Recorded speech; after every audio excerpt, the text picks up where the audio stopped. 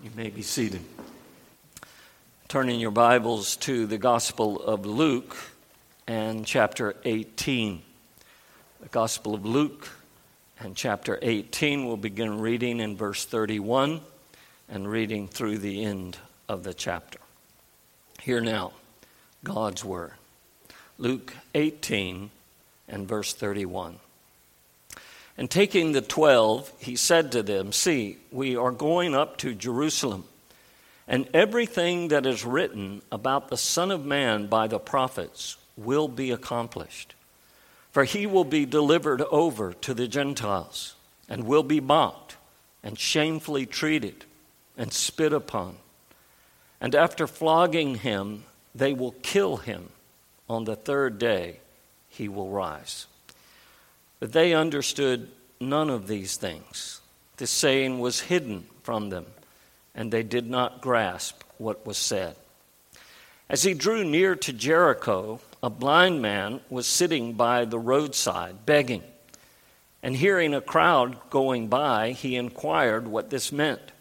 They told him, "Jesus of Nazareth is passing by." And he cried out, "Jesus, Son of David, have mercy on me." And those who were in front rebuked him, telling him to be silent. But he cried out all the more, "Son of David, have mercy on me." And Jesus stopped and commanded him to be brought to him. And when he came near, he asked him, "What do you want me to do for you?" He said, "Lord, let me recover my sight." And Jesus said to him, "Recover your sight. Your faith has made you well." And immediately he recovered his sight and followed him, glorifying God. And all the people, when they saw it, gave praise to God. The grass withers, flower fades. The word of our God endures forever. Let's pray together. Father, we find ourselves once again looking into the glorious truths of your word, of these wonderful pictures that your word gives us, both of your commitment to the will of your Father and your mercy and compassion to poor sinners like us. Lord, teach us from your word this night and enable us to glorify and praise you as a result. We ask in Jesus' name, amen.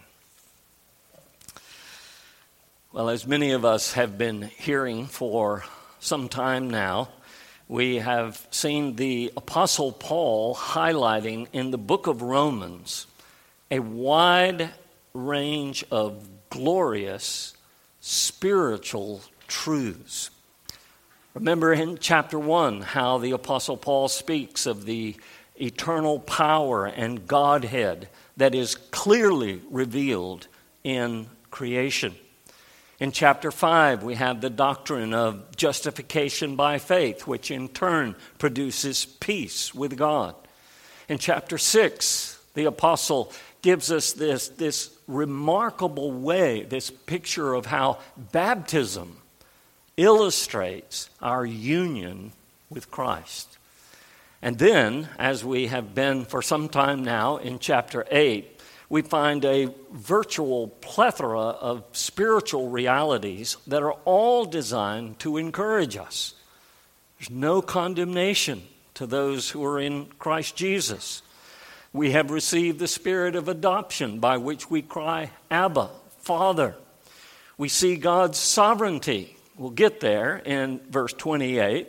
That God works all things after the counsel of his own will, for his own glory and for our good. We see our eternal security in the end of the chapter, in chapter 8, and where he talks about nothing can separate us from the love of God that is in Christ Jesus. Nothing. But my friends, when the apostle gets to chapters 9 through 11, be patient, we will get there. But when the apostle comes to chapters 9 through 11, and he begins to think and to ruminate upon the fact that God has brought salvation to the Gentiles. These hated, utterly despised people living in the first century. God has brought salvation to the Gentiles. And when Paul begins to deal with that topic, he is entering into a sphere of thought that is beyond expression. So that when he comes to chapter 11 and verse 33, he cries out, "Oh, the depths of the riches, both of the wisdom and the knowledge of God. How unsearchable are his judgments and his ways past finding out." Here is this glorious God, and his ways are unsearchable. Now, Luke does not write with the same loftiness of language that the Apostle Paul was gifted with. But in this final section of Luke 18, he nevertheless places before us an equally wonderful picture of the unsearchable riches of the mercy of Christ to poor, broken, unworthy sinners. And we're going to see that mercy displayed in three particulars.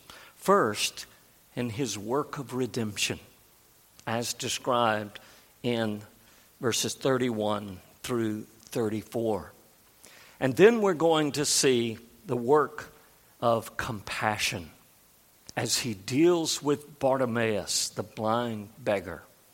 And lastly, and very briefly, to see that mercy displayed in our own lives to God's glory. Well, let's begin, first of all, with the mercy of Christ as seen in his work of redemption. Now, you realize that verses 31 through 34 mark a radical shift in subject matter. This is a sharp departure from those things that Jesus has been dealing with. Remember how in the previous section, Jesus was explaining the way of salvation to this rich young ruler who asked the question, "What must I do to inherit eternal life?" And Jesus says, first of all, you must receive the kingdom of God like a little child. You've got to believe God. You've got to believe God's word. But it also means a 100% commitment. So that if I command you, go and sell everything you have, give it to the poor, come and follow me, you would say, "Yes, Lord." Of course, that's not what happened. But Jesus had been dealing with the rich young ruler. Then he took his disciples and he began to teach them about the blessings that belong to all those who would follow after Jesus wholeheartedly, both in this world and in the world to come, eternal life. But suddenly, Jesus takes his disciples aside. He removes them from the crowd. He has something very important to tell them, something that is burdening his own heart and soul. And he wants them to know. And so he takes them aside and he begins to speak not of the blessings, but of the sufferings that were about to occur. So look at verse 31. He took the 12 aside. He said to them, "Behold, we are going up to Jerusalem, and all things that are written by the prophets concerning the Son of Man will be accomplished. He will be delivered to the Gentiles, mocked, insulted, spit upon, scourged, and killed." Jesus begins to press upon them these truths. Now, perhaps if you have maps in your Bibles, you might want to turn back there and look at the one that describes the land of Israel in the days of Jesus, because Luke is giving us geographical details here, and there's a reason.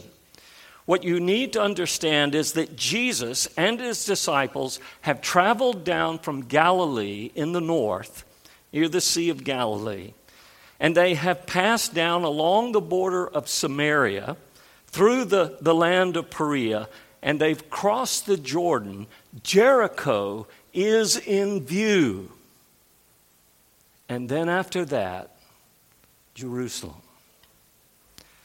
Now, what's the purpose of these geographical details? One of the reasons, I believe, is to emphasize the point that for Jesus, the suffering of the cross is very near, and he knew it. Jerusalem is next in line, and then he is going to suffer.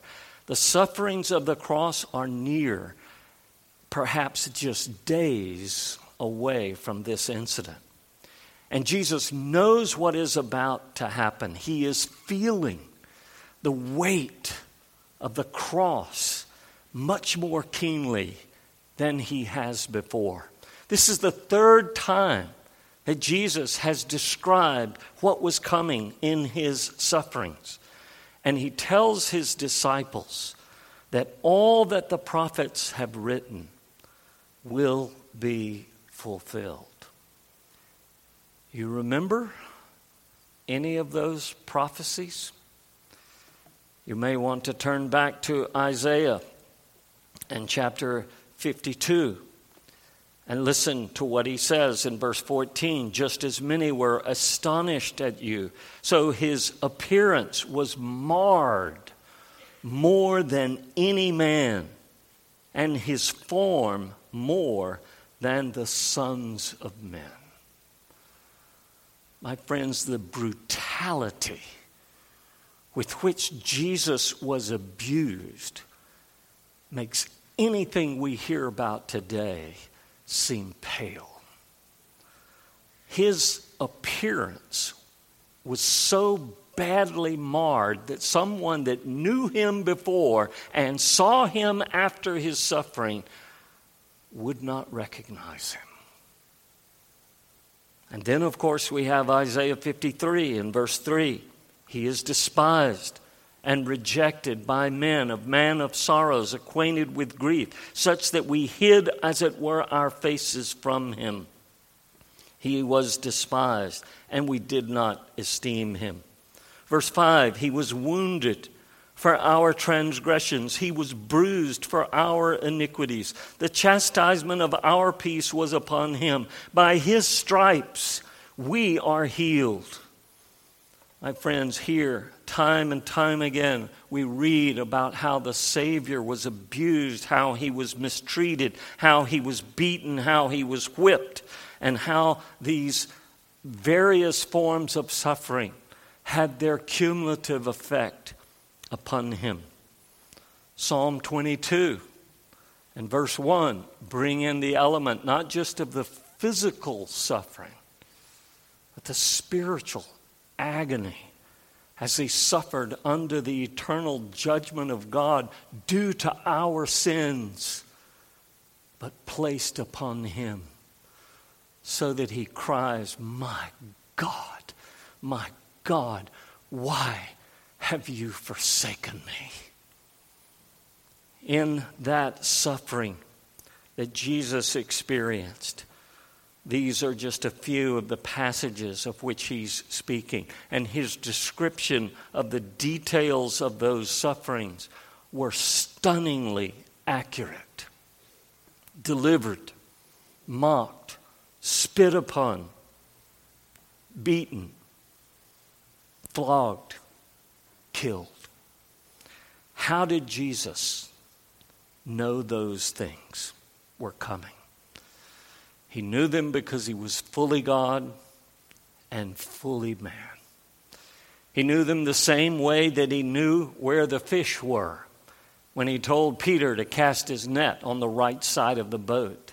And after fishing all night, catching nothing, they have a tremendous catch that even was breaking their nets. He knew it the same way that he knew when Philip went and found Nathanael. And when Nathanael comes, Jesus says, "Behold, an Israelite in whom is no deceit." And Nathanael says, "Do you know me?" And Jesus says, "Before Philip found you, I saw you sitting under the fig tree."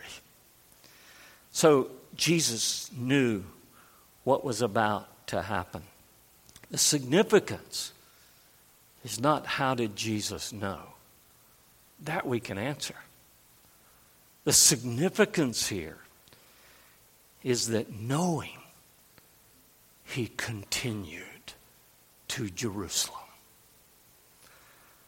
So if you were to hear an Amber Alert on your phone go off and they said there's a gang outside Walmart, do not go to Walmart today or you will be beaten or worse.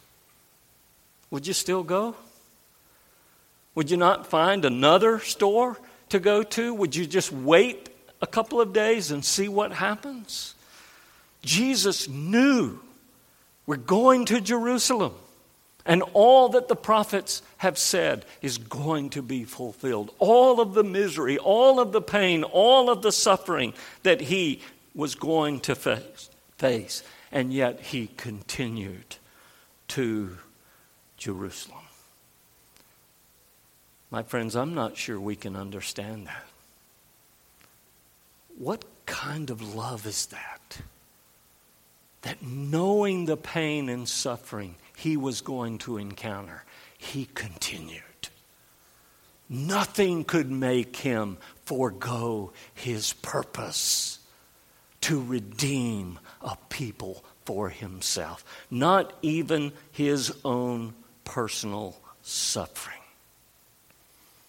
What depths of mercy is being revealed here. He knew about the pain. He knew about the beating. He knew about the abuse. He knew that he was going to die. But he did not spare himself. He would not give up. The good shepherd laid down his life for the sheep. Even though when he told his closest friends, they didn't even understand what he was talking about. There was no support, there was no prayer, there was no encouragement. My friends, this kind of mercy is unsearchable. Remember how Toplady puts it? The work that his goodness began, the arm of his strength will complete. And nothing, not things future, not things that are now, not things that are below, not things that are above, can make him his purpose forego. He pressed on to Jerusalem. What he began, he would complete, even at the cost of his life. Secondly, the mercy of Christ as seen in his work of compassion.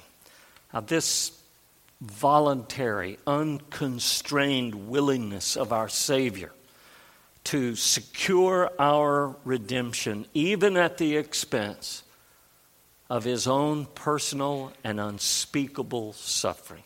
My friend, that speaks to us profoundly of the depths of his mercy. But listen, his sufferings on the cross are not the only testimony we have of his abundant and astounding kindness. Luke records a second act which takes place about the same time as the former exchange, perhaps only moments after that former revelation of his suffering. And so beginning in verse 35, we see our Savior's mercy in his compassion shown to a poor, blind beggar.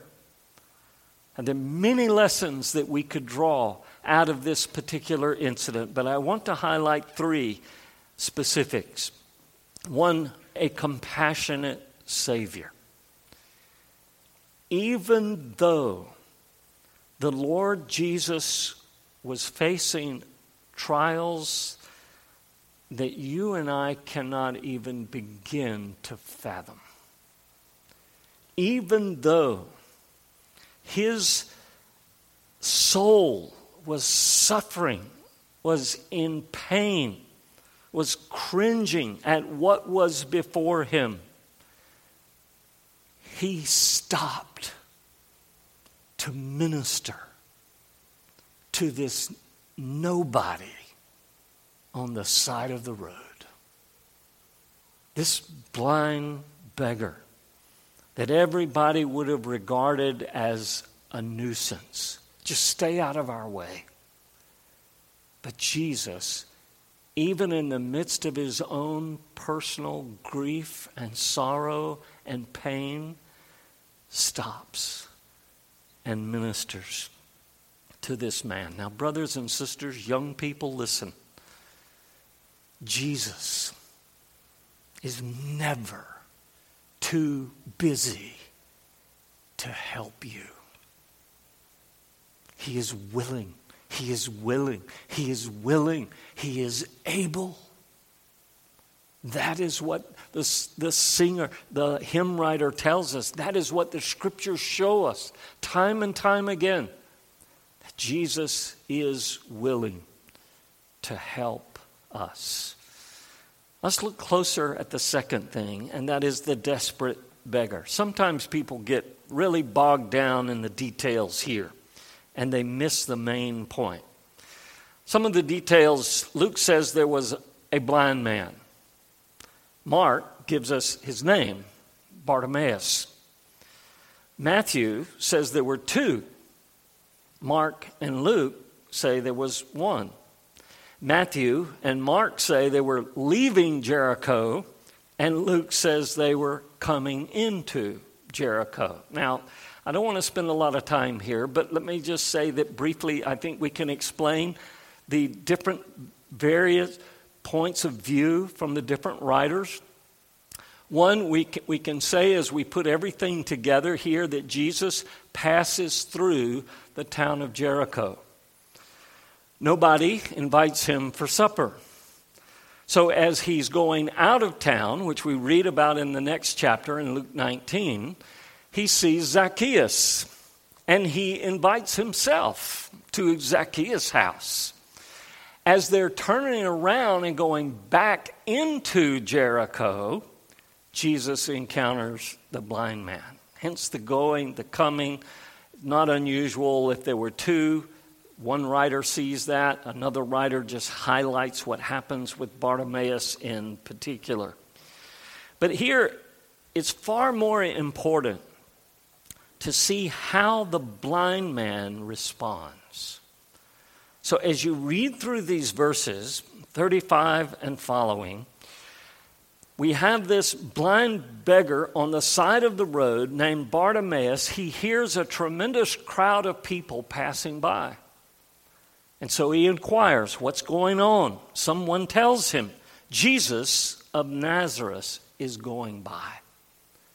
And immediately, this man begins to cry out, Jesus, Son of David, have mercy upon me. People are annoyed at that, and they say, be quiet, old man. Sit there and be quiet. Don't disturb him. He's got better things to do. He will not be quiet. As a matter of fact, he gets louder, and he cries out again, Jesus, Son of David, have mercy upon me. Jesus hears this man's cry. And because of his cry, because his cry was a cry of faith, notice what he says, Jesus, Son of David. How does he know that? We can't answer that question. But we know that he believed Jesus was the promised Son of David that would sit upon his throne throughout eternity. He believes that Jesus is the promised one who would come to help and to bless the people of God, even to open blind eyes. You can go back to Isaiah 42 and verses 6 and 7, where God promises of his servant, the Lord Jesus Christ, I will keep you. I will hold your hand. I will give you as a covenant to the people. I will use you to bring deliverance to the prisoners and to open blind eyes. It was Christ who was prophesied that day by Isaiah, and it is that person that Bartimaeus believes is standing there with him. And so he cries loudly that Christ would help him. And the third thing is this stunning question. Because this man cries for mercy, Jesus stands still. He stops where he's going. He stops what he's doing. And he says, bring him to me. And when the man is brought before Jesus, Jesus utters these astounding words. He says, what do you want me to do for you? My friends, Bartimaeus was handed a signed blank check. Have you ever got one of those? Sometimes people might owe you money. Sometimes people want to reimburse for you for something, and they write you a check and they fill in the amount. Here's $28, and that settles our account. But what if they signed the check and said, I tell you what, I'm going to put your name in here, but the amount, you fill it in. What do you want? How much do you want? How much would you fill it in for? Jesus tells Bartimaeus, what do you want me to do? And my friends, Bartimaeus takes advantage of that situation. Remember that hymn, thou art coming to a king, large petitions with you bring. Well, Bartimaeus brought a large petition. When Jesus says, what do you want me to do? He says, I want to receive my sight. Now, anyone else would have said, Bartimaeus, you're crazy. That's impossible. Nobody can restore the sight of the blind except one, the Son of David, the Son of God, the Lord Jesus Christ. And Jesus says, okay, not a problem. Nothing is too difficult for him. My friends, Bartimaeus is not the only one. Do we not have promise after promise after promise in the Scriptures? Do we not have directive after directive like Matthew 7:7? Ask, and you shall receive. Seek, and you shall find. Knock, and the door will be opened to you. The infinite mercy of the Son of God, suffering in our place to redeem us, defies description. This situation is more tangible, but it is equally staggering.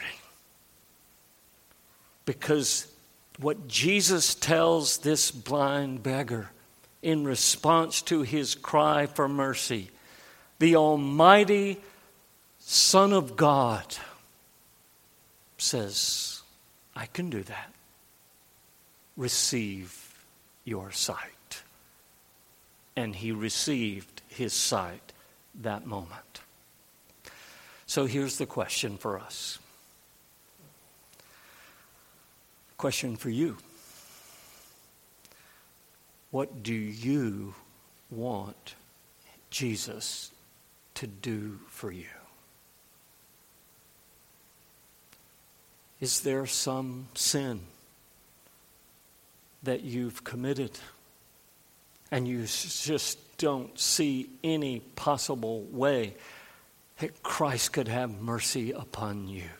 Ask him, and you will receive it. Ask him to forgive you, to wash you, and make you whiter than snow. Is there some sin tonight that you are struggling with, that you just can't seem to get the upper hand of? The victory seems elusive. Brethren, ask, but don't just ask. Cry louder. Cry harder. Cry more frequently. And you will receive an answer. Is there some problem that you're facing right now, tonight, and you need help? Ask him. Is there some need in your life and no one else can meet that need? There is one who can, and it is the merciful Christ. Ask him. Perhaps you're a young child here tonight, and God has been working in your heart, in your mind, and moving and stirring you to know that you need salvation. You need to confess Christ. You need to go to Jesus. He is the Savior of sinners. And he tells us, he who comes to me, I will in no wise cast out. Go to him. Cry out to him. Save me. And he will save you. Well, this is the picture that we have in Bartimaeus, a desperate beggar. But it is a compassionate Savior who responds to his needs. Let's look lastly and briefly at the mercy of Christ as seen in your life. It's a wonderful thing when we see and when we hear, when we read books about how God has worked powerfully and graciously in the lives of others. I'm not diminishing that at all. But my friends, that cannot compare to when we see God's hand at work in our lives. And that is where I believe we need to end tonight. To take a moment this very evening, tonight when you get home, throughout the coming week, and think about the mercy of Christ to you, of how God has worked in your heart and in your life. You know, we sing that hymn, Praise My Soul, the King of Heaven, number 76 in your hymnals. And it says, ransomed, healed, restored, forgiven. Who like me his praise should sing? And my friends, we ought to be thinking deeply, thinking specifically about what Christ has done for us. You know, this is exactly what the Apostle Paul does in Ephesians chapter 1. He says, blessed be the God and Father of our Lord Jesus Christ, who has blessed us with every spiritual blessing in heavenly places. And what does he say? Chosen before the foundation of the world, predestined unto the adoption as sons. In him we have redemption, the forgiveness of sins.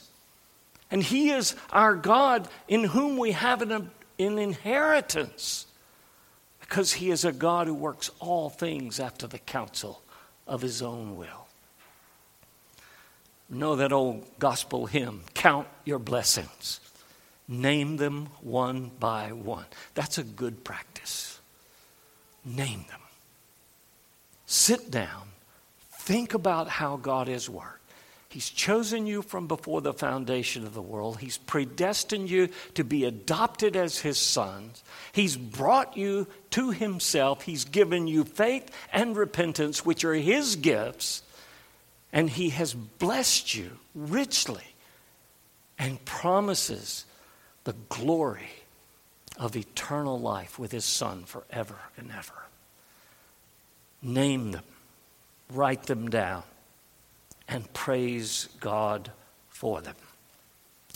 Well, we end as we began this evening with Matthew 11:28 and following. Come unto me, all you who labor and are heavy laden. My friends, do you have some sense of what that's like? Are you weak? Are you wounded? Are you heavy laden? Burdened? Come. Come to Jesus, and you will find rest for your souls. Let's pray together. Lord, we thank you for these glorious pictures. Though difficult to think of the suffering you endured on our behalf.